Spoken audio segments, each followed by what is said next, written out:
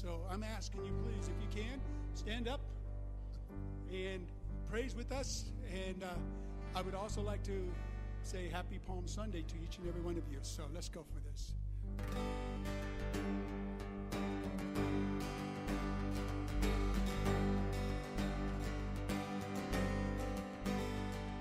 I raise a hallelujah in the presence of my enemies. I raise a hallelujah louder than the unbelief. I raise a hallelujah. My weapon is a melody. I raise a hallelujah. Heaven comes to fight for me. Here we go. Singing, I'm gonna sing in the middle of the storm. Louder and louder, you're gonna hear my praises roar. Up from the ashes, hope will arise. Death is defeated, the King is alive. Here we go.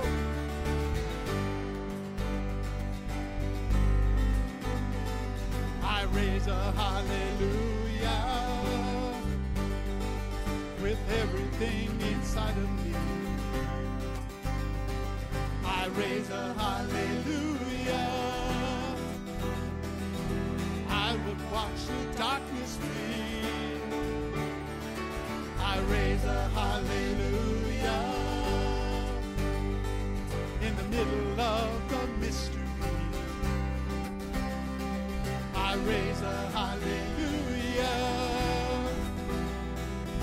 You lost your hold on me. With our hands, let's go. Oh, I'm gonna sing in the middle of the storm. Louder and louder, you're gonna hear my praises roar. Up from the ashes, hope will arise. Death is defeated, the King is alive. Chant time, say, sing a little louder. Sing a little louder. Oh, sing a little louder. Oh, sing a little louder. Sing a little louder. In the presence of my enemies. Sing a little louder. Louder than the unbelief. Sing a little louder. My weapon is a melody. Sing a little louder. Heaven comes to fight for me. Sing a little louder. I'm gonna sing in the middle of the storm. Louder and louder, you're gonna hear my praises roar. Up from the ashes, hope will arise. Death is defeated, the King is alive.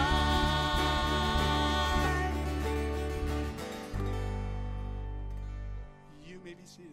Thank you.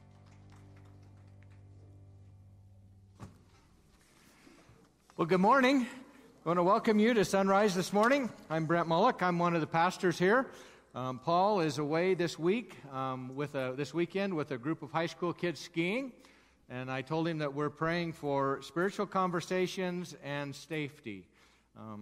Been a long time since I skied, but it was always dangerous when I did, and so we're grateful that Paul has that opportunity to minister in that way.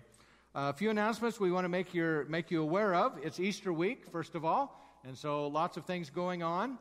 We have an activity right after church today, and so I'll have Megan come up, and she can tell you about that.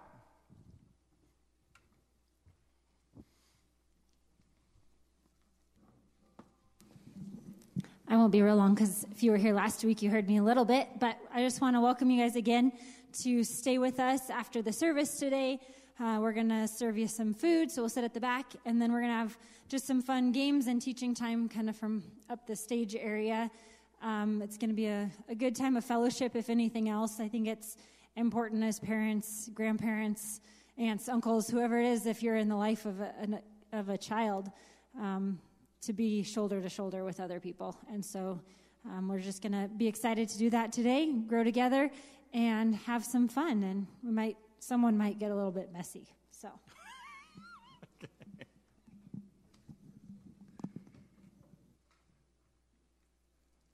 All right, that fits right in with what we're going to talk about this morning in our message about the importance of being together and fellowshipping together and kind of the anatomy of a crowd. That's the theme of this morning. So this week ahead, we're going to have a Good Friday service at 7 o'clock on Friday evening. Just have a time of worship as we remember the crucifixion of Christ, have communion together. And then Easter Sunday, we'll have a celebration here. Just looking forward to that. In your bulletin, you'll notice that there's some cards. There's, I think, one in each bulletin, and there's a pile more of them on the information table. And we just would encourage you to take those with you and give those out. And invite your friends and neighbors and those people that God has put within your sphere of influence. Lots and lots of people think about coming to church that don't darken the doors the rest of the year. And so we just need to be God's hands and feet and invite them and give them that opportunity to come. I wanted to give you a quick update on Cody Burkmeyer. She's still in the hospital in Greeley. I had a text from Chris this morning. They're continuing to try to figure out exactly what the infection is. He said that she had a good night, that she was resting better. They can feel God's working. They appreciate your prayers. They want to express their love to you as their church family. But continue to keep Cody in her prayers. God's working, but they haven't found all the answers yet. And so we want to give you that and let you keep praying. At the end of the service today, I'm going to give you an update on our building. And it's be a little bit longer update, so I didn't want to do that during our announcement time. So let me pray, and then we'll get back to worship. Father, thanks for today. It's always good to be gathered with your people. We're grateful that your promise tells us that where 2 or 3 are gathered, that you are in the midst. And so we rejoice in your presence. We ask that your Spirit would lead us in worship, that your Spirit would take your word and apply it to the needs of our heart. And we pray as we leave here today that we would just go on our way rejoicing because we've been in your presence and we've been with your people. And we thank you and praise you in Jesus' name. Amen. So I invite you once again, stand. We're going to learn a new song that hasn't been done here for a while or hasn't been done here. So we're going to introduce this to you, and hopefully you'll enjoy this.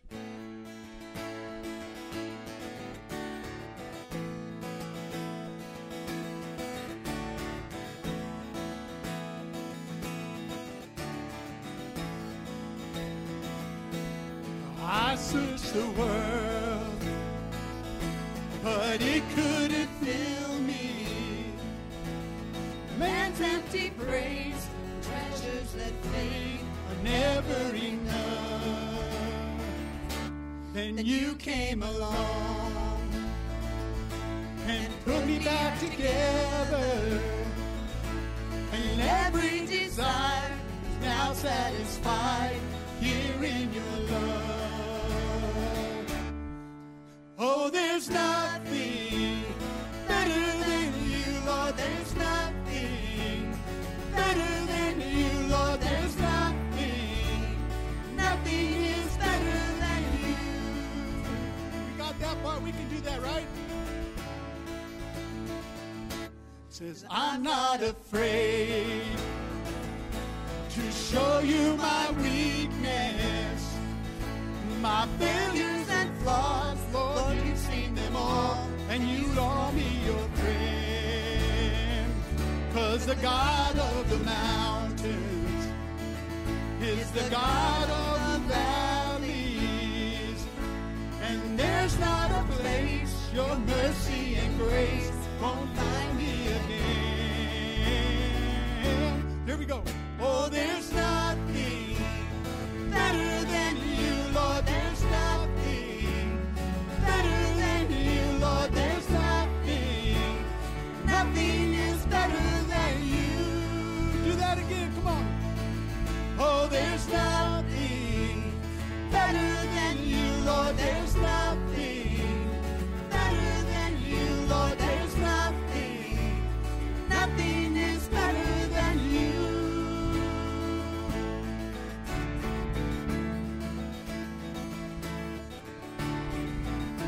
turn mourning to dancing. You give beauty for ashes. You turn shame into glory. You're the only one who can. You turn graves into gardens. You turn bones into armies. You turn seas into highways. You're the only one who can. You're the only one who can. Here we go, all of us. Oh, there's nothing better than you, Lord. There's nothing better than you, Lord. There's nothing. Nothing is better than you. Oh, there's nothing better than you, Lord. There's nothing better than you, Lord. There's nothing. Nothing is better than you. No, there is.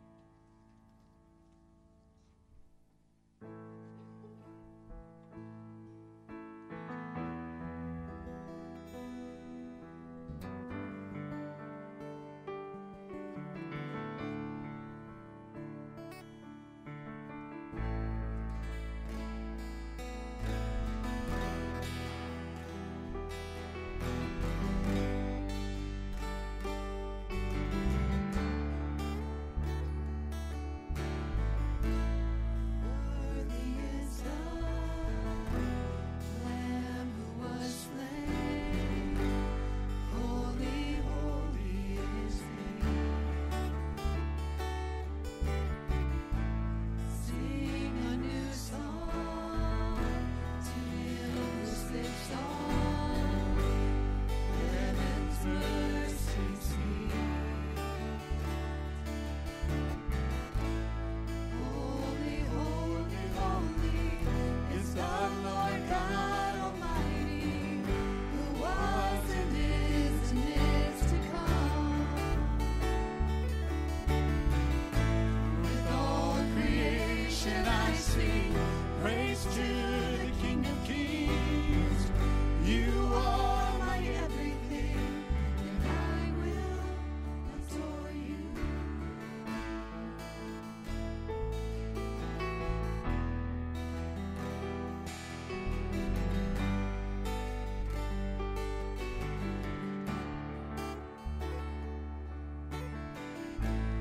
Clothed in rainbows of living color, flashes of lightning, rolls of thunder.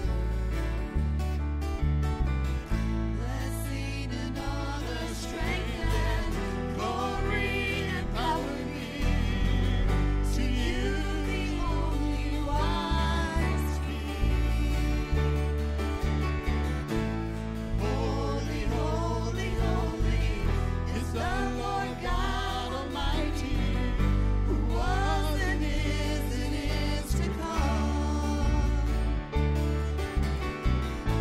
With all creation I sing praise to the King of Kings. You are my everything, and I will adore you.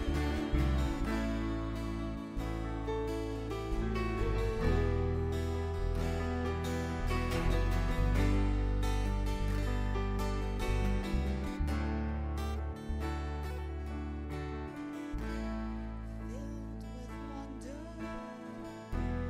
awestruck wonder, at the mention of your name. Jesus, your name is power, breath and living water. Such a marvelous mystery. Come on, here we go. Oh, holy, holy, holy is the Lord God Almighty, who was and is to come. With all creation I sing praise to the King of Kings. You are my everything,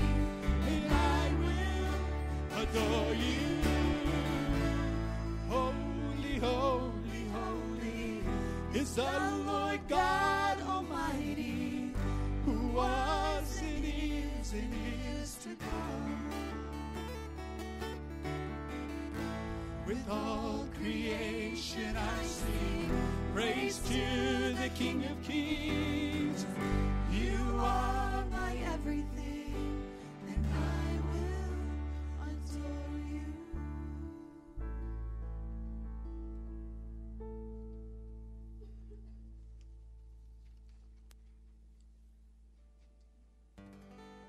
The last time I was here, I got to sing this song with you, and we needed a piano player, so then you guys end up being the piano. This time we need a little percussion time, so you're going to be the percussion team, so let's have a little fun with this one. You ready?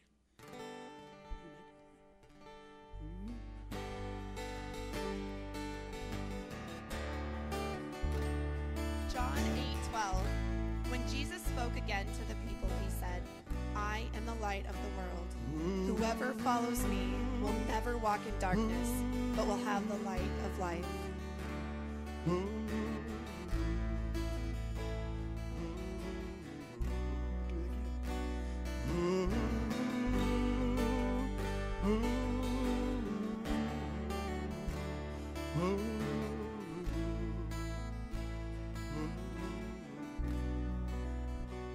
You are here, moving in our midst. I worship you. I worship you. You are here, working in this place. I worship you. I worship you. Let's do that again, please. You are here, moving in our midst. I worship you. I worship you. You are here, working in this place. I worship you. I worship you. And everyone sings. Waymaker, miracle worker, promise keeper, light in the darkness, my God, that is who you are. Sing again, yeah. Waymaker, miracle worker, promise keeper, light in the darkness, my God, that is who you are.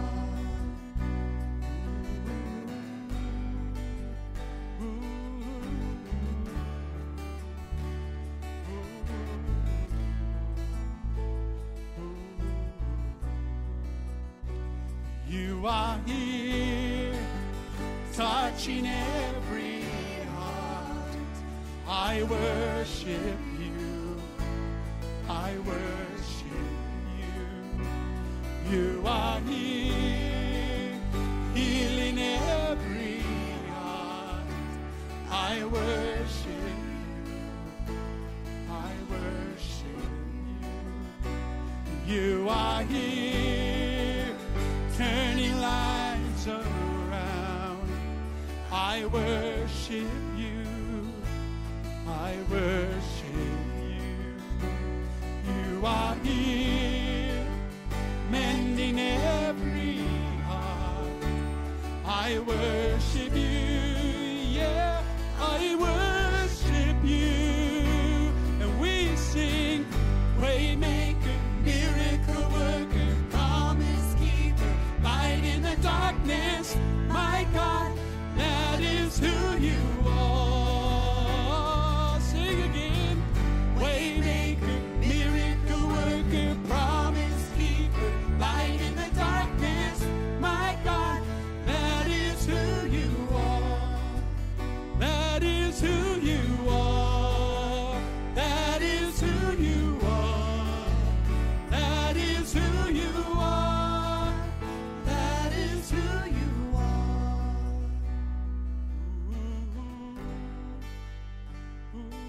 James 1:17. Every good and perfect gift is from above, coming down from the Father of the heavenly lights, who does not change like shifting shadows.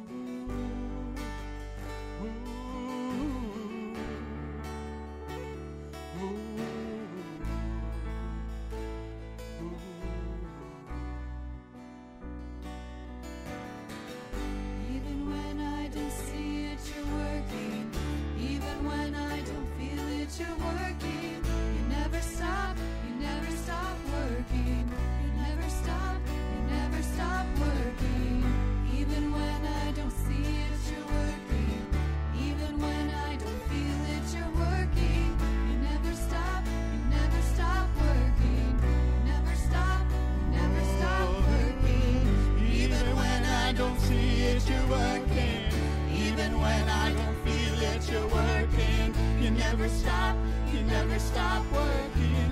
You never stop, you never stop working. Even when I don't feel it, you're working.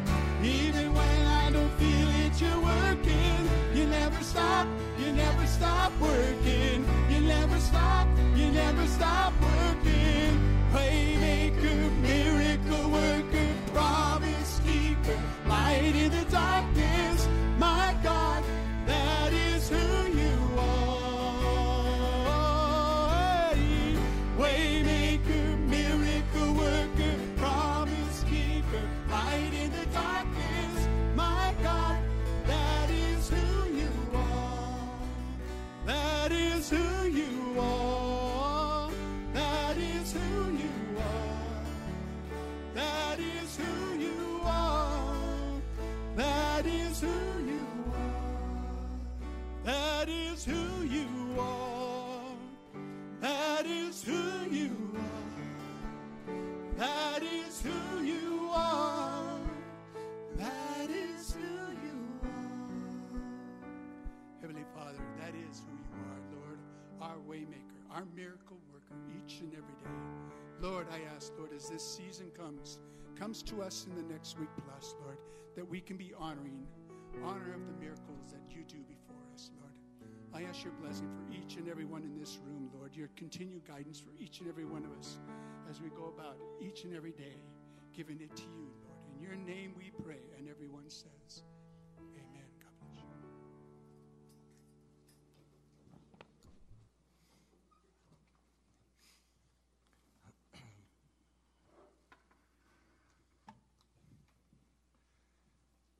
I don't know what it is. They often set a chair behind me on Saturday evening, and now I have a chair behind me this evening. I think they think I'm getting old and I may need to rest if I preach too long, so hopefully. Appreciate Jerry leading music this morning. That's part of God's provision for us.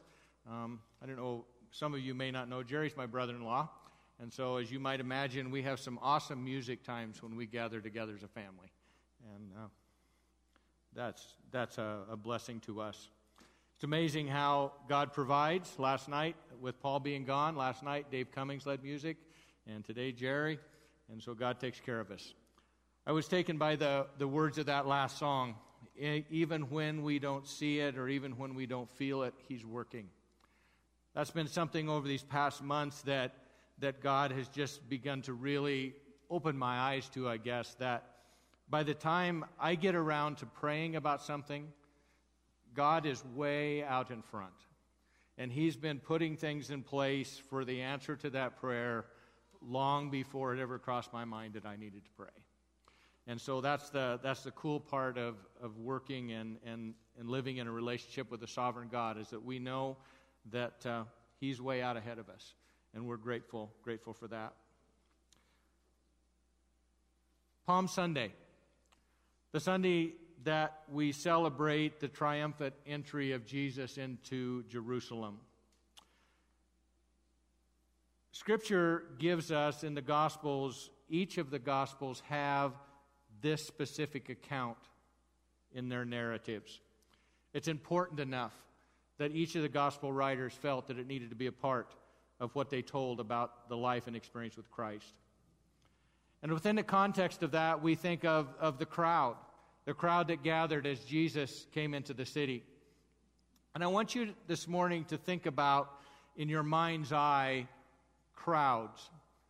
We've seen lots and lots of crowds on our TV screens and in our media sources over the past year. Lots and lots of crowds. I think of the crowd crowning or honoring a championship team, and the confetti and the enthusiasm and the joy and the cheering that goes along with that. And in contrast to that, I think of some of the other crowds that have gathered over the past year, and the angry voices and the things that we have seen and witnessed. The account that we find in the Gospels concerning the last week of Jesus' life and going into His resurrection tells us about both of those kinds of crowds. I was reminded this week in the book of Ecclesiastes, chapter 1, verse 9, it says this: "What has been will be again. What has been done will be done again. There is nothing new under the sun. And the reality is, as we look this morning at the two crowds that gathered during the last week of Christ's earthly ministry, those two crowds and those two anatomies of what made up those crowds are amazingly similar to what we have seen and witnessed over these past months in our society. And the reason why that is because human nature does not change. We all are born and steeped in sin. We're all prone to go our own way. We're all prone to be led astray. And so consequently, what has been will be again. The crowds in the Gospels and the crowds that we've seen in the past year are eerily similar. So this morning I want to start by looking at the two crowds. The crowd surrounding the triumphal entry of Jesus and the crowd surrounding the trial before Pilate. I want to start in Luke chapter 19, in Luke's account. We're going to jump around in the Gospels. We'll start in Luke, but we're going to look at each of the Gospel writers and what they have to add about this particular part. Luke chapter 19, verses 35 through 40. It says, they brought it to Jesus, speaking of the colt that he rode on, threw their cloaks on the colt and put Jesus on it. As he went along, people spread their cloaks on the road. When he came near the place where the road goes down the Mount of Olives, the whole crowd of disciples began joyfully to praise God in loud voices for all the miracles they had seen. Blessed is the King who comes in the name of the Lord. Peace in heaven and glory in the highest. Some of the Pharisees in the crowd said to Jesus, Teacher, rebuke your disciples. I tell you, he replied, if they keep quiet, the stones will cry out. And then skip down to verses 47 and 48. Every day he was teaching in the temple, but the chief priests and the teachers of the law and the leaders among the people were trying to kill him. Yet they could not find any way to do it because all the people hung on his words. I want to read also a couple verses out of Matthew's account that tells us a little bit more. 21 verses 8 and 10. A very large crowd spread their cloaks on the road, while others cut branches from trees and spread them on the road. The crowds went ahead of him, and those that followed shouted, Hosanna to the Son of David. Blessed is he who comes in the name of the Lord. Hosanna in the highest heaven. When Jesus entered Jerusalem, the whole city was stirred and asked, who is this? Let's pray. Father, we ask in these moments ahead that you would take your word, as only your Spirit can do, and apply it to the needs of our heart. Father, you know where each one of us is. Even those closest to us don't know the deep recesses of our heart. And I pray that you would take your word this morning and you would apply that to those deep areas of our heart, areas in which we need encouragement from you, areas in which we need correction from you, areas in which we just need to know that we've heard your voice and we've heard your mind on the matter. And so we ask you to do that for your power and glory alone. And I pray this in your name. The crowds, if you can picture in your mind's eye what that had to be like. This was a joyful celebration. This was people that were gathering not because of a promotion or campaigning or them being drawn in because of some publicity, but rather the joy of the atmosphere is what drew them to this day. There was excitement. There was enthusiasm. There was raised hands. There was waving palm brows. There was smiling faces. There was joyful praise. As they wound through the streets of the city, people came alongside the streets. They gained people and they gained numbers as they went. Part of this was because they were living in a time in Jewish society in Jerusalem in which they were an oppressed people. They lived under the daily grind and cruelty of the Roman Empire. And Jesus coming into the city was part of the hope that they had that God was going to take them out of the circumstance that they were currently in. So this was a celebration of oppressed people that were beginning to see potentially the message of hope and renewal. want you to contrast that to the crowd that we see standing before Pilate at Jesus' trial. Matthew chapter 27, verses 15 through 23. Now it was the governor's custom at the festival to release a prisoner chosen by the crowd. At that time, they had a well-known prisoner whose name was Jesus Barabbas. When the crowd had gathered, Pilate asked them, "Which one do you want me to release to you, Jesus Barabbas or Jesus who is called the Messiah?" For he knew that it was out of self-interest that they had handed Jesus over to him. While Pilate was sitting on the judge's seat, his wife sent him a message, "Don't have anything to do with that innocent man, for I have suffered a great deal today in a dream because of him." But the chief priests and the elders persuaded the crowd to ask for Barabbas to have Jesus executed. "Which of the two of you do you want me to release to you?" asked the governor. "Barabbas," they answered. "What should I do then with Jesus, who is called the Messiah?" Pilate asked. They answered him, "Crucify him." "Why? What crime has he committed?" asked Pilate. But they shouted all the louder, "Crucify him." There could not be any more contrast between the crowd on that Palm Sunday and that crowd the day of Jesus' trial. The joyful voices were replaced with angry voices, violent voices. The waving of the hands and the waving of the palm leaves was replaced with shaking fists and yelling and screaming and crying out to crucify Jesus. Two crowds. One we would call a gathering. One we would describe as a mob. What happened? What's the difference between the two? With only a few days in between. This wasn't like Jesus came in Jerusalem and then months later the crowd and society had turned on him and asked for his crucifixion. This was a matter of days. This was a matter of days. Why the change? I believe that we can gain some insight into the difference between the crowds when we look at those who made up the crowds. Let's look at the two conditions, the two heart conditions of those that were gathered in each crowd. First of all, I'd like to call those that were gathered on that Palm Sunday morning, or that day of the triumphant entry, I would like to call them the convinced crowd. Let me read for you John chapter 12, verses 17 and 18, and explain to you why that is significant. Now the crowd that was with him when he called Lazarus from the tomb and raised him from the dead continued to spread the word. Many people, because they had heard he had performed this sign, went out to meet him. If you were a Jew or raised in Judaism, that statement would have significance, more so than to us as 20th century believers of Jesus Christ. Why is that? Because those in Judaism that were faithful followers of the law, true worshipers of God, those that were knowledgeable of the Torah and all the traditions of the law, recognized that within the prophets of Old Testament Israel and within the traditions of the elders, that there was a list of things that only the Messiah could do and would do.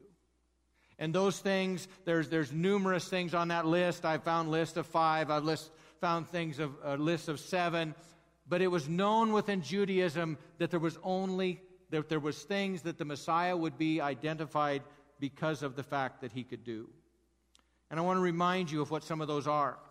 And these people, when they saw that he had raised Lazarus from the dead, that was significant in their mind, because that was one of the things that only Messiah could do, would be bring somebody back to life. And we know that Jesus did that more than one time during his earthly ministry. These people would have also known that Jesus was the fulfillment of several other Old Testament prophecies. The prophecy in Micah chapter 5, verse 2, that he would be born in Bethlehem. Though small among the clans of Judah, one will come out of you who will be ruler over Israel. This crowd that recognized him as he raised Lazarus would also have known that he was born of a virgin, and that was part of the Old Testament prophecies concerning the Messiah's coming. They also would have been familiar with the verses in Isaiah 35, verses 5 and 6, that said, "Then will the eyes of the blind be opened, and the ears of the deaf unstopped. Then will the lame leap like a deer, and the mute tongue shout for joy.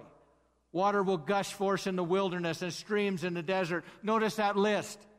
The blind will be able to see. The deaf will have ears to hear. The lame will leap like a deer, and the mute tongue will shout for joy. All miracles that Jesus performed during the time of his earthly ministry. They also would have been familiar with Isaiah's prophecy in chapter 26, verse 19, "But your dead will live. Lord, their bodies will rise. Let those who dwell in the dust wake up and shout for joy. Your dew is like the dew of the morning, and the earth will give birth to her dead." And then finally, on that day that he rode the colt into Jerusalem, that too was a fulfillment of prophecy from the prophet Zechariah. "See, your king comes to you, righteous and victorious, lowly and riding on a donkey, on a colt, the foal of a donkey." So those that were gathered around Jesus on that day of the triumphant entry, they didn't need someone to tell them why they should rejoice. They didn't need a reason. They recognized that the very fact and the manner in which he was coming, coupled with the miracles that he had performed and the things that they had seen throughout his earthly ministry, they were convinced that this was not merely a good teacher. This was not merely a good person, but this was the Messiah. This was the one that Christ, that God had sent to save them and redeem them. They were convinced. They were convinced. Compare that to others that were actually in that crowd early, that early crowd, but they were not convinced, rather they were persuaded.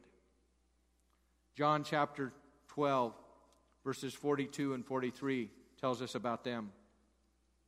"Yet at the same time, many even among the leaders believed in him, but because of the Pharisees, they would not openly acknowledge their faith for fear they would be put out of the synagogue. For they loved human praise more than the praise of men." There were those that had seen the same miracles. There were those that had witnessed the same things that Jesus had done, his coming into the city in that manner, his virgin birth, his origins in Bethlehem. And yet, even though they believed, they were not convinced. The fear of people, the fear of the religious leaders, the fear of being ostracized in the religious community kept them from following along and recognizing him as a Messiah. You'll notice in the verses that we read earlier concerning that mob the day of Jesus' trial before Pilate, the word persuaded is used. Because that crowd was not convinced that he was Messiah, and so therefore they were able to be persuaded that it would be best for Jewish society for him to be crucified and be put out of their misery. There were two consequences that came out of these two groups and these two crowds. One we find in Luke chapter 19, verses 37 and 38. We read that earlier. What was the cry? What was the words of their voices as Jesus rode into the city? "Blessed is the King who comes in the name of the Lord." They accepted who he was. They acknowledged who he was. They recognized him as the Messiah. The other consequence from the other crowd, from the other people, was that of rejection. Let me read for you their final cries to Pilate on that day. "But the chief priest and the elders persuaded the crowd to ask for Barabbas and to have Jesus executed. 'Which of the two do you want me to release to you?' asked the governor. 'Barabbas,' they answered. 'What shall I do then with Jesus, who is called a Messiah?' Pilate asked. They all answered, 'Crucify him.' 'Why? What crime has he committed?' asked Pilate. But they shouted all the louder, 'Crucify him!' When Pilate saw he was getting nowhere, but that instead an uproar was starting, he took water and washed his hands in front of the crowd. 'I am innocent of this man's blood,' he said. it is your responsibility. And all the people answered, listen to these words, His blood is on us and on our children. A total and complete rejection of who Jesus was and why God had sent him to earth. I want to look finally at two realities. There's a significance about a crowd when a group of people gather together.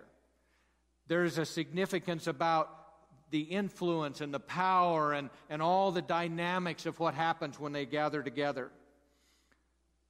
I want to draw your attention, first of all, to the power of the crowd early on the day of the triumphal entry. Matthew chapter 21, verse 10. We read that verse earlier.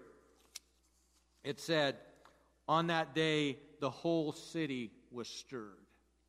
There was a power about that gathering.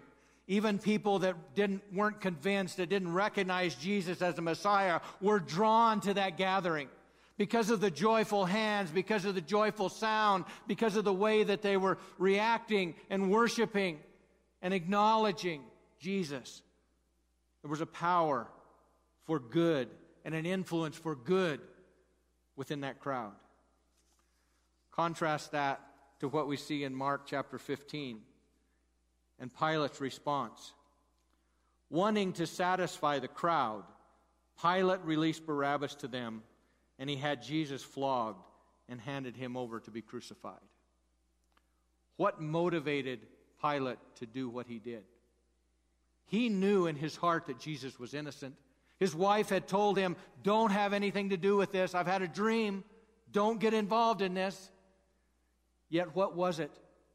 It was the power and the influence of the crowd that persuaded him to turn Jesus over to be crucified. The power of the crowd. There's another account in this final week of Jesus and that goes along with Jesus' trial that also has to do with a crowd. A lesser crowd, but nonetheless a crowd. And that has to do with a crowd that gathered in the Garden of Gethsemane. A crowd of soldiers, a crowd of religious leaders that came along with Judas to betray and to turn Christ over to be crucified. That was an ominous crowd, a dark crowd, and yet it had the anatomy of a crowd just the same. And the thing that always strikes me when I think of that gathering is I think of the way when Jesus was there with his disciples and they were a group gathered together. Think of the boldness that they felt as Jesus was there because of the group they were with. And think specifically of Peter and his response. Even though they were standing in the presence of Roman soldiers and religious leaders, Peter felt a power and an enthusiasm and a confidence because of that gathering. And what did he do? He drew a sword and he cut off the ear of one of the servants of the high priest. In boldness and confidence because of who he was gathered with. Luke chapter 22, verse 54, tells us about Peter's response after Jesus was arrested and after the rest of the disciples had fled and went their own directions. There's a telling statement about where Peter was. Luke chapter 22, verse 54. Then seizing Jesus, they led him away and took him into the house of the high priest, and Peter followed at a distance. He followed at a distance. That phrase has to do with a physical reality, but I believe that there's a spiritual parallel to what that is. What is following at a distance? If we're following at a distance, it means that we want to be close enough that we know what's going on, that we can see the action, that we can see the activity, that we can be a part, but at a safe place. not where we will get caught up in the realities of what's going on or pay the consequences of whatever is happening out ahead of us, but it's a safe distance. It's a safe distance. And I can't help but think about that phrase with Peter. He followed at a distance. You know, he was convinced. There's no question that Peter was in that crowd of those that were convinced that this was Jesus the Messiah. Remember, Jesus asked him point blank in Matthew chapter 16, "Who do you say that I am?" And Peter's response was, "Thou art the Christ, the Messiah, the Son of the living God." And so even though Peter was convinced, yet when he was left by himself and Jesus and the rest of the disciples had fled and the crowd went away and he was all by himself, his confidence waned. And if you've read your Bible much at all, you know that on the heels of him following at a distance was the time in which he denied Christ. As he was off by himself, left to stand by himself, away from the encouragement of the others and the influence of Jesus. The reality is for us, we have the same choices. As we enter into this week in which we celebrate and recognize and acknowledge the death of Christ and his resurrection, there are only two camps. There are those that are convinced that this was the Messiah, that Jesus was the Messiah of God, that he is the Christ, the Son of the living God. And there are those also that follow along, that are persuaded but not convinced. Those that are amazed at the teachings and the things that he did. Those that as they gather with God's people, they have warm feelings of community and feel like this is a good place. I like the feeling when I get there. But the reality is, in their heart, they're not convinced that Jesus is the Messiah, that he came to die for their sins, that he is the only means through his sacrifice on the cross that we can live in a right relationship with God. Those that are convinced acknowledge him as they did that day as he came into the city as king. They yield their hearts before God in humility, recognizing that it's only through his death and the blood that he shed that we can be forgiven and made right in the eyes of a holy God. Those that are convinced, that raise hands in worship, that acknowledge his presence and the reality of him in their lives, that recognize every single day that we live and exist because of his gift of mercy and grace. Those that are persuaded when tough times come, the applaud and the thoughts of men cause them to be drawn away, cause them to follow at a distance. There's a significance about being convinced in our heart and the power of the crowd that too is convinced. You know, Jesus tells us in Matthew chapter 18, verse 20, where 2 or 3 are gathered in my name, there I am in the midst of them.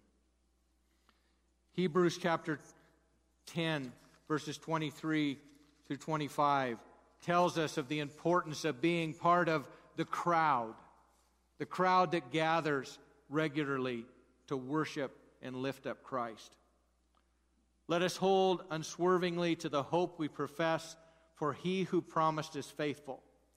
And let us consider how we may spur one another on toward love and good deeds, not giving up meeting together, as some are in the habit of doing, but encouraging one another, and all the more as you see the day approaching.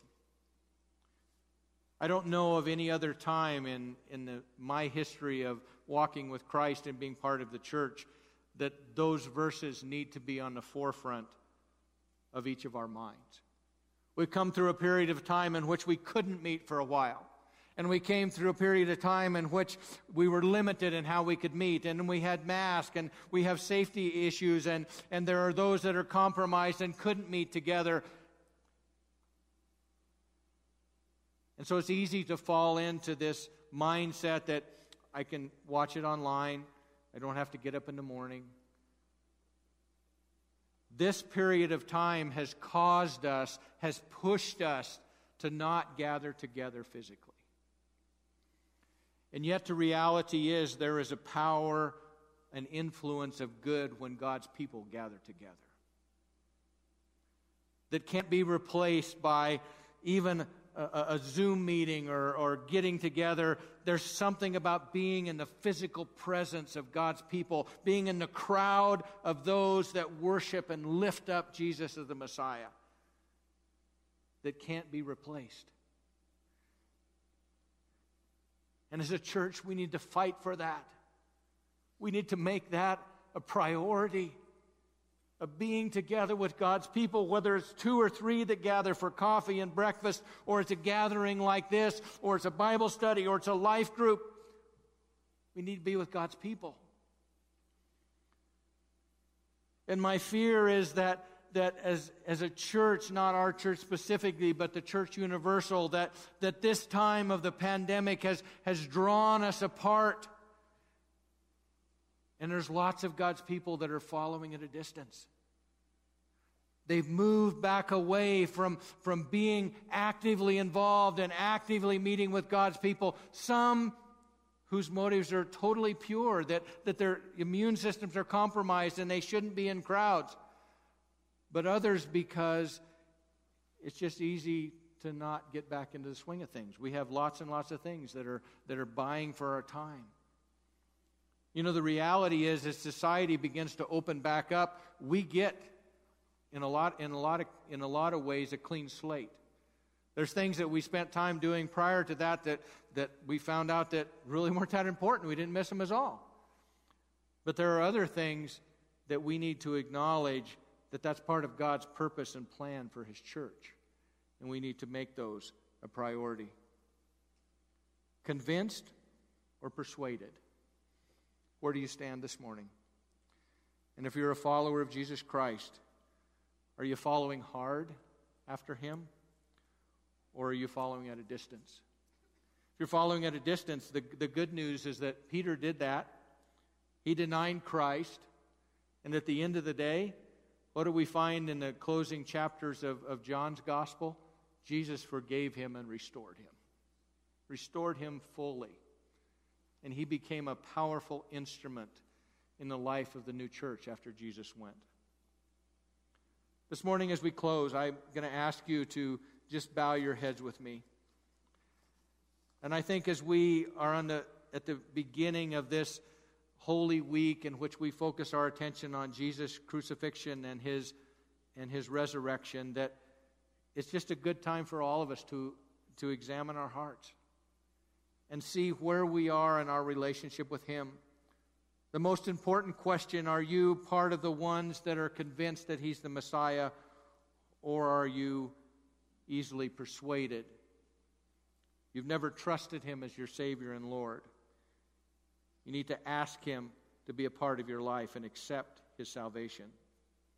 And then if you're a believer, over these months that we've gone through, have you dropped back and begun to follow at a distance? And if so, Jesus wants you to come back up and catch up with Him. To come back into that vibrant relationship with Him personally and with God's people. And make a priority of being together and fellowshipping together. I just ask that each of us in our own mind would allow the Holy Spirit freedom to speak to us about where He would have us to be. Let's pray together. God, it's just amazing the similarities between the stories we've read this morning from 2,000 years ago and the images and the circumstances that we've seen around us in these past months.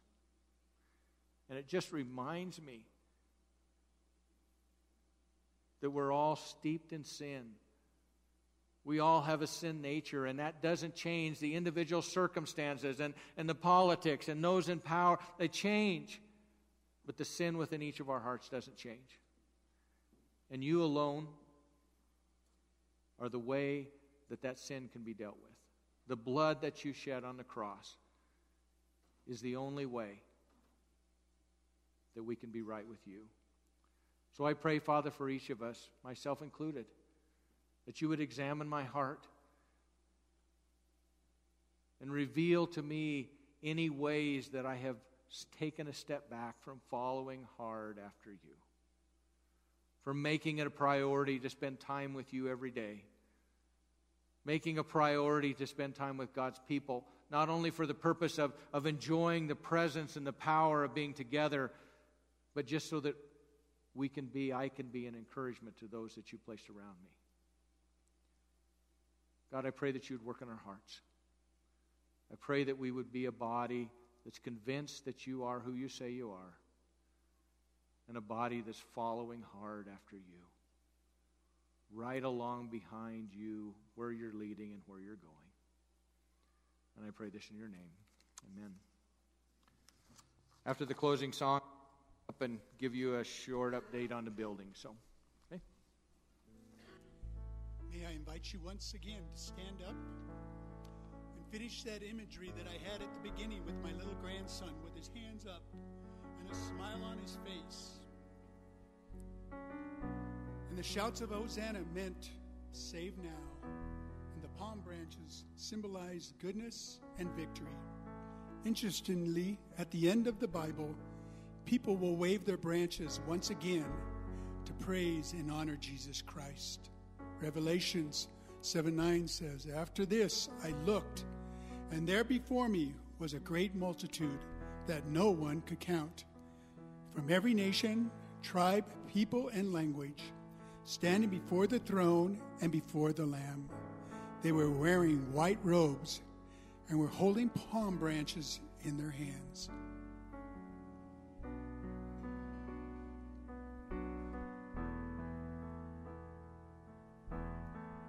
I see the King of Glory coming on the clouds with fire. The whole earth shakes, the whole earth shakes. I see His love and mercy washing over all our sin. The people sing, the people sing. Hosanna, Hosanna, Hosanna in the highest. Hosanna, Hosanna, Hosanna in the highest.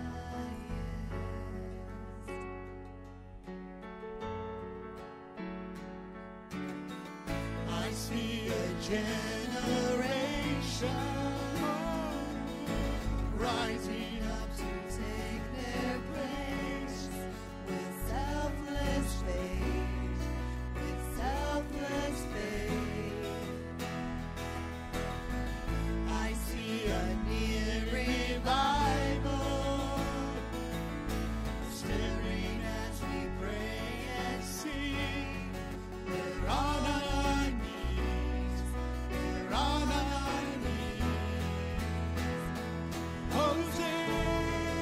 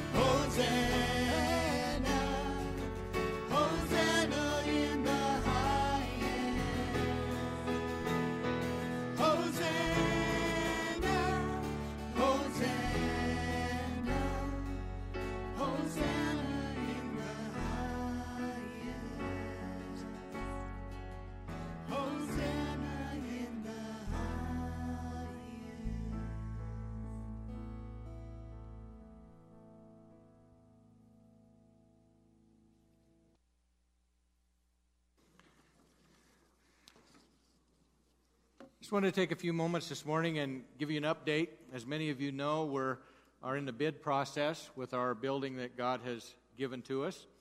And it's that process has gone a little slower than we anticipated for several reasons. There was a cold snap. It took the crews longer than we expected to get the asbestos out. And then we had a couple snowstorms along the way, and those things all affect contractors and their ability to have time to do their inspections and bids. So over the past couple weeks, we have begun to sit down with the architects and look at the bids that have come in. And the first round of bids was a little over 2.5 times what we had anticipated the cost to be. So those of you that are involved in business and buying materials and all those kinds of things, you understand the reality of that. So we spent a couple weeks and sat back down with the architect. There were some additional bids came in. We looked at the things that we thought that we could contribute as far as our labor and those kinds of things. And at the end of that process, we're still about twice what we had anticipated it was going to cost. And that's attributable to the cost of building materials. Those of you that have bought any lumber recently, a $2 2x4 is now over $8. Sheeting, steel, all those things. And along with that, we're challenged by the reality that over the past months, they've been pumping a lot of money into the economy, stimulus money. People are spending that. And so contractors are busy. And it's hard to find people to do work, and consequently, that's driving the cost up for those kinds of work. What we want to do, and what has been our plan all along, is to take care of the things that we need to do to get into the building. Since that was a department store to start with, it was coded that way, and as we're going to use it as a church, we'll be using it as a gathering place with larger occupancy, and so there's certain things that have to be done in order for us to get a permit from the fire marshal in the city to occupy the building. That has to do with the fire alarm and the sprinkler system, the adequate number of exits for the occupancy we're going to have, the HVAC system so that the exchange of air is appropriate, the restroom facilities. The majority of those things require a contractor that's licensed to do those kinds of things. And so as a church, we wanted to let you know where we were this morning, mainly for the purpose of beginning to pray. As we opened that first round of bids, the thing that struck me over the next couple days as we all kind of struggled with it, that was a really somber elder meeting, I can tell you that. I think the one term that I heard over and over again, it just felt like somebody hit us in the stomach, just because it came as a total shock. But I also believe that there is a reason why those bids came in high enough that there isn't any way that we can sit down with a pencil and a calculator and figure out how we can pull it together. This isn't a surprise to God. Didn't catch him off guard. He wasn't taken aback by the fact that costs have went up over the 18 months that we've owned the building. The reality is, where we are today is a little different than when we prayed about the possibility of purchasing the building. We had about $10,000 in a building fund, and over the course of a few weeks, God enabled us to buy that building debt-free. And so where we are today is really less proportionally than where we were then. As we started into the asbestos removal, the first thing that had to happen, the initial estimates on that were about $120,000. And so we began to look for some grants, and there was actually some grants available, and so we took bids, and the bid that we accepted was half of that. Pretty awesome. And then as we got into the grant process, since it was federal money through the DEQ, we came to a place in which some of the requirements, because it's federal money, there just was a conflict between what we believe to be true scripturally and what society says is okay. And so we backed away from that, the grant portion of that, not knowing exactly how that was all going to play out. But the reality is, because of the COVID funding and some of the things that are available for essential businesses, God has enabled us to receive a couple of those, a couple of the loan forgiveness grant type things that has completely paid for the whole cost of the asbestos removal. So, how does God want us to proceed? We ask that you would pray for wisdom and direction for the elder board as we grapple with the realities of this. We want to get through the Easter season. For this week ahead, the most important thing before us is ministering to the community that God's given us to minister to. And after that Sunday after that, we'll come back to you and we'll kind of give you some direction about where we believe God wants us to go. I'm a great believer in spiritual markers. That as you seek to determine where God wants you to go and what God's will is for a certain circumstance, you look back over where God has taken you, and that becomes a way in which you can move forward. I don't think there's any question as you look back over the course of God's history with Sunrise in that building that God performed a miracle for us to have it in the first place. He's performed several things along the way to allow us to be where we are. And I believe He has something in mind for how He would have us to be able to occupy that and move into that. I was taken aback this morning by the words that we sang in one of the songs, Waymaker. You are Waymaker, Miracle Worker, Promise Keeper, Light in the darkness, my God. That is who you are. And so over these weeks ahead, it's my prayer that God would prove Himself to be those things to us as a church. That He will provide in a way that we will know beyond any doubt that it's of Him and He receives the glory and the honor. So we covet your prayers beginning today and moving forward, and sit back for the ride to see where God's going to take us and what provision He's going to make for us. So let's have a word of prayer. Father, we trust you. We trust the fact that you're sovereign. We trust the fact that you're in control. We trust the fact that nothing surprises you. And Lord, as I mentioned earlier today, there's no question in my mind that by the time that we get around to praying about what we perceive the need to be, that you have already begun to work. That you've already begun to put things in place to provide for your people in accordance with your time schedule, not necessarily ours, in a way that will bring glory and honor to you, and in a way that we will bow in reverence and stand in awe of the provision of our God. And so we commit ourselves, first of all, to the mission that you've given us within this area to preach and teach and reach those that you've given to us to share with. And we're going to believe you for where we go with this building that you have given to us. We love you, Father. We trust you. We count on you. We look to you. And pray these things in your name. Amen. See you on Friday for our Good Friday service.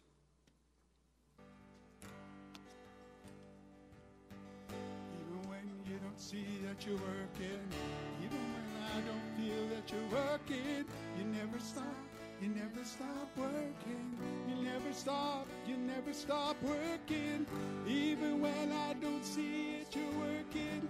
Even when I don't feel it, you're working. You never stop working. You never stop working. Even when I don't see it, you're working. Even when I don't feel it, you're working. You never stop working. You never stop working. Even when I don't see it, you're working. Even when I don't feel it, you're working. You never stop working. You never stop working. Waymaker, miracle worker, promise keeper, light in the darkness, my God, that is who you are. Oh, waymaker, miracle worker, promise keeper, light in the darkness. My God, that is who you are. That is who you are. That is who you are. That is who you are. That is who you are. Oh, that is who you are.